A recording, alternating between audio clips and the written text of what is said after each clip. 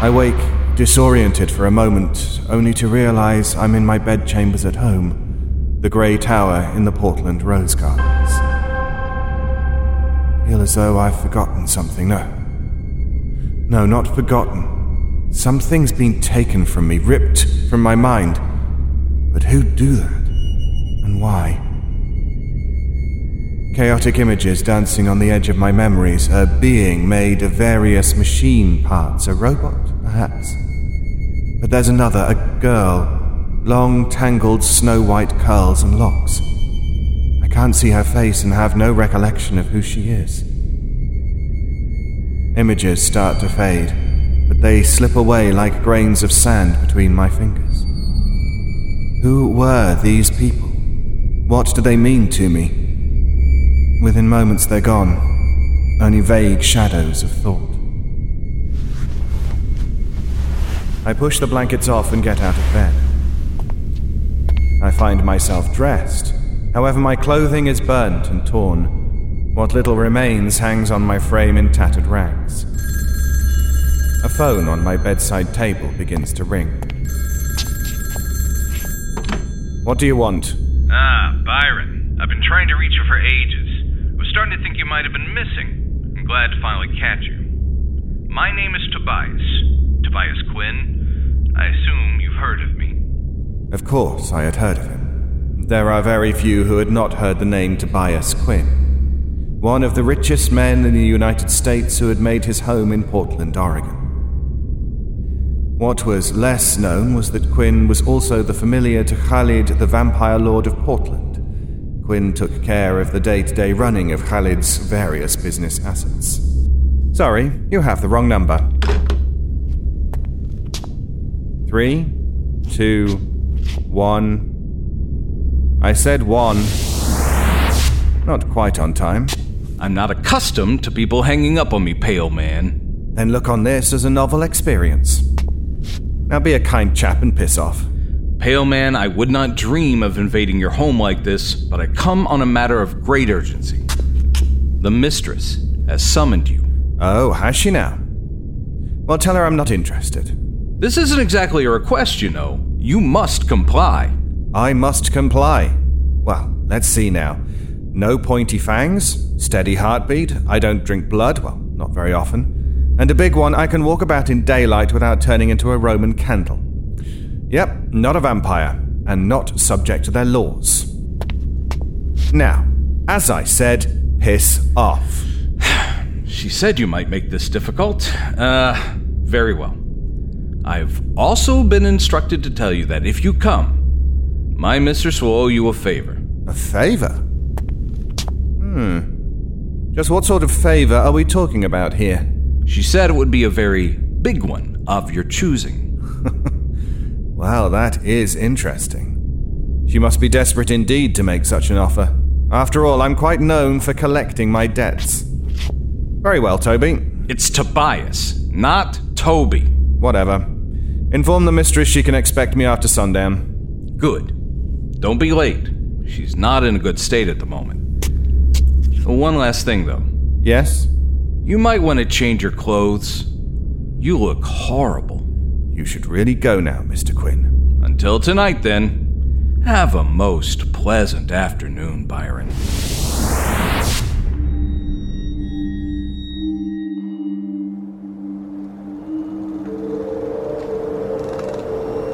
After a shower and change of clothes, I leave my tower. It's a late afternoon in autumn. Leaves have started to turn and there is a crispness to the air. As I walk along, it becomes clear that the city has changed during the time I can't remember. Have I been absent? A number of businesses have boarded up their shops and closed. Graffiti covers almost every available surface. Homeless tents converge under many overpass and street corners. How long has it been? The last time I walked these streets, the COVID pandemic had only just begun. I push the thought aside and go into a small coffee shop.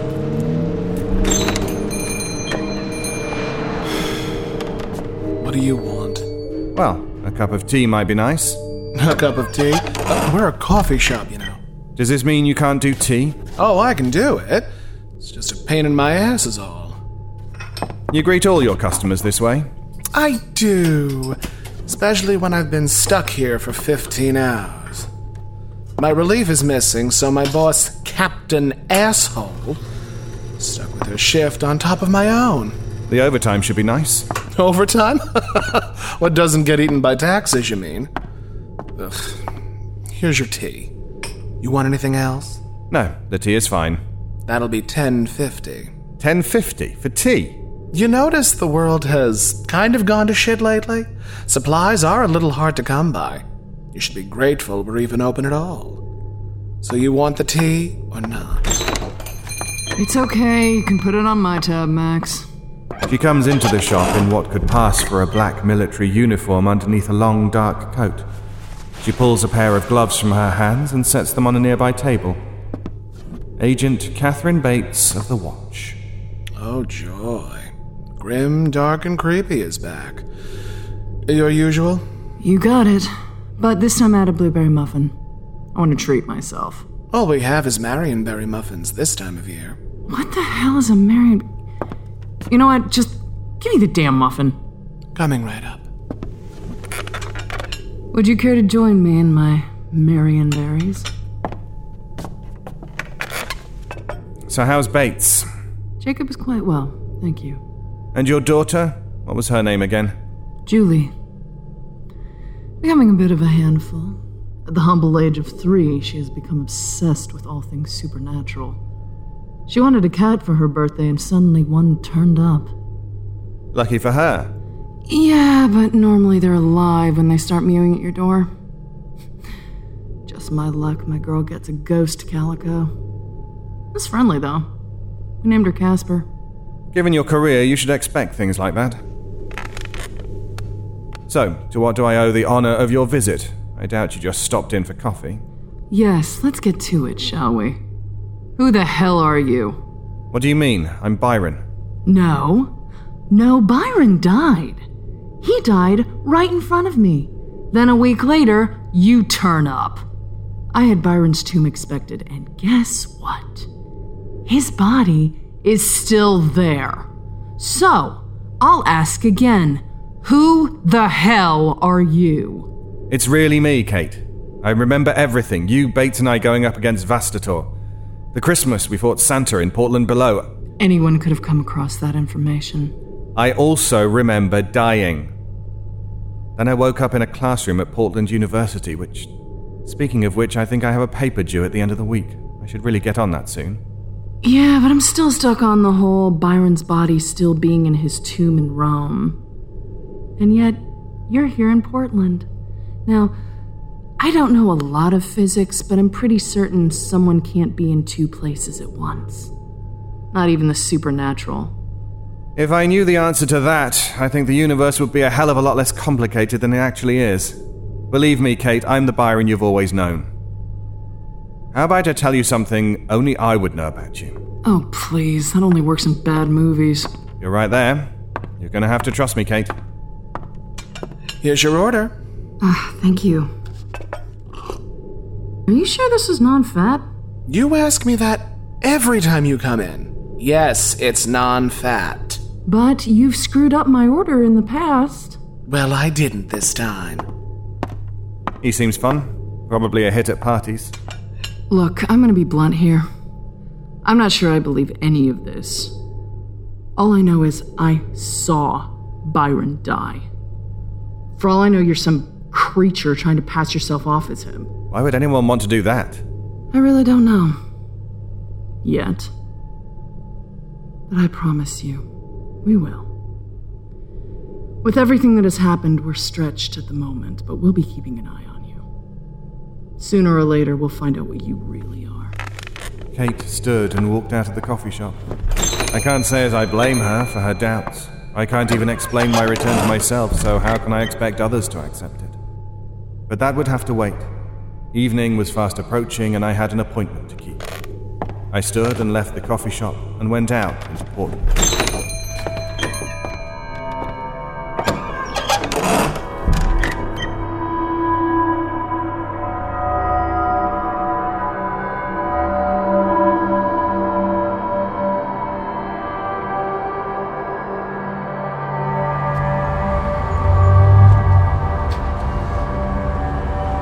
The vampire lord Khalid owns a sizable chunk of real estate in the very heart of Portland.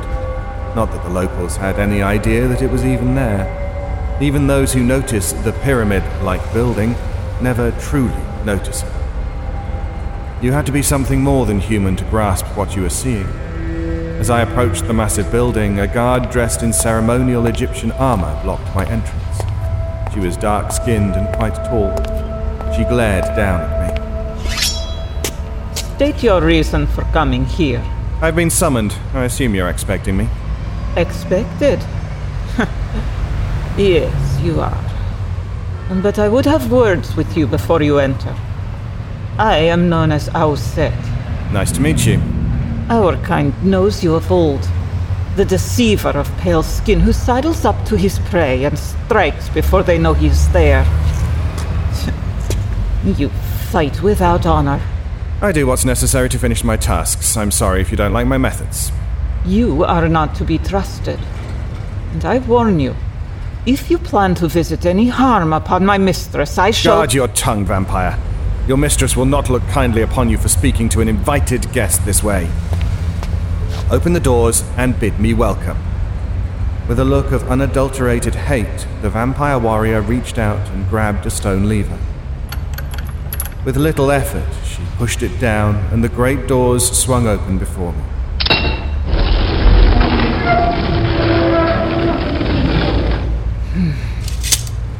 Welcome, Steward of Autumn, to the home of the Lord Khalid. I said nothing as I entered. Flickering light from torches set upon the wall illuminated my path as I went into the pyramid. The stone door closed behind me.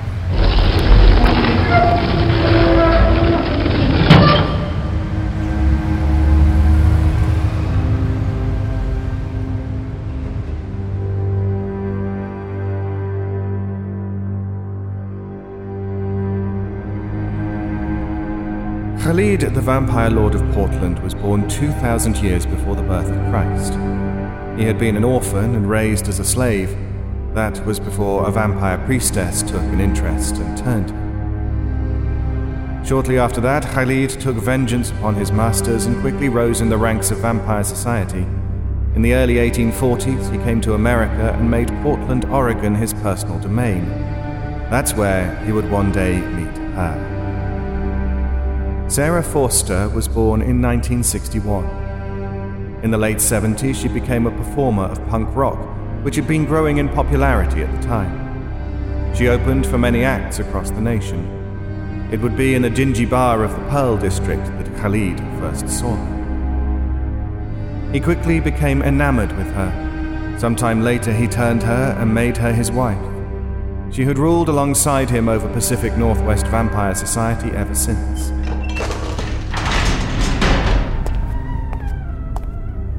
As I entered the main chamber, I saw her sitting upon her throne. She was dressed in a pair of ratty old torn jeans and wearing a David Bowie t-shirt that was covered in dried blood. Dried blood also covered her mouth and chin. It was clear she had not washed in some time.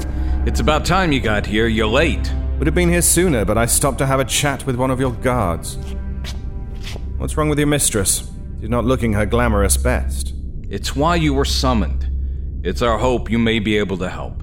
Help with what? In finding him. Finding my husband. Khalid is not here. He hasn't left Portland in the last 2 decades. He did not leave, Pale Man. He is one of the missing. The missing? I don't understand. This is a poor time to be playing games, Byron. I'm not playing games. I do like chess, checkers sometimes too, but I don't know what you're talking about. Who are the missing? You're for real. You're not making this up? You have no idea what's happened? I just said that, didn't I?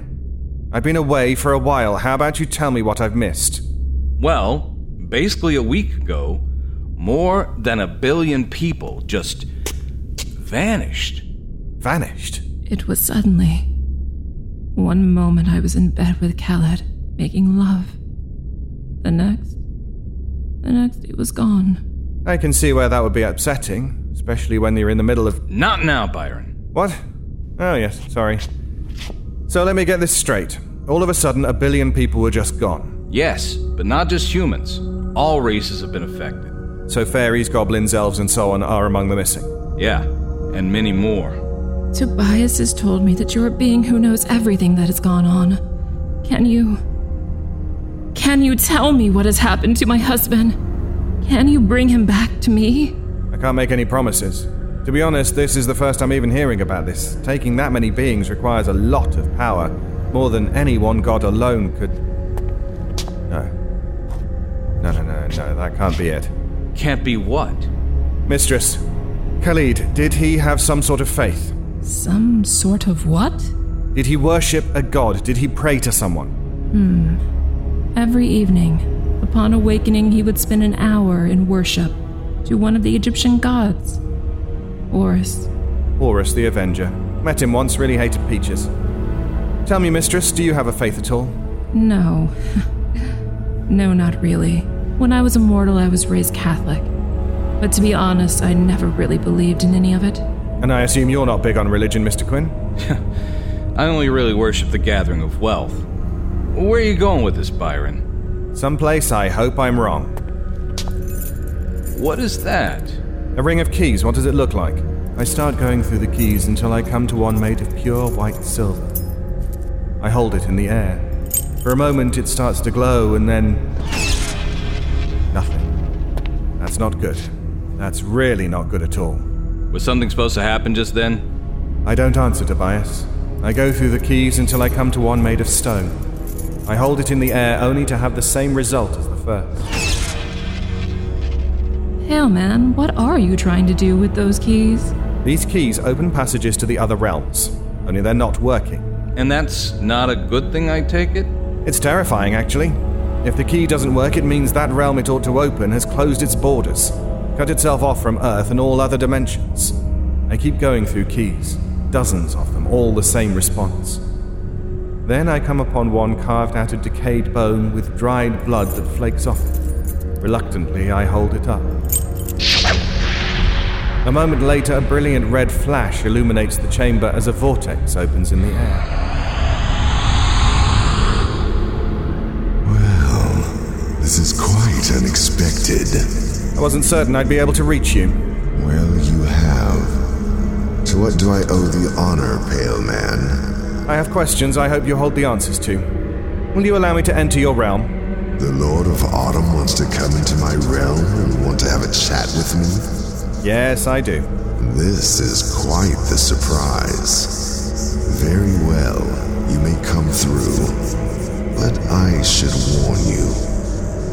Many here do not look kindly upon you, if you gather my meaning. No surprises there. Expect me shortly. Okay, Byron. Who was that? Mr. Logan. Mr. Logan? Mr. Logan is what Lucifer Morningstar is currently calling himself, mistress. Lucifer the Devil is real? Oh, very much so. And it seems our pale friend here is about to pay him a visit. In hell? Are you saying my husband is in hell, Byron? No, I don't believe so. Then why are you going to hell? Believe me, I have no desire to visit hell. But all the other realms are cut off and I need to know what's happening, both for myself and if I'm going to be any use to you. Not that I've come to a decision about that yet. And do you think Mr. Logan will know? I certainly hope so. I put the keyring back into my pocket, and I stepped into the vortex and began my descent into the realm of hell.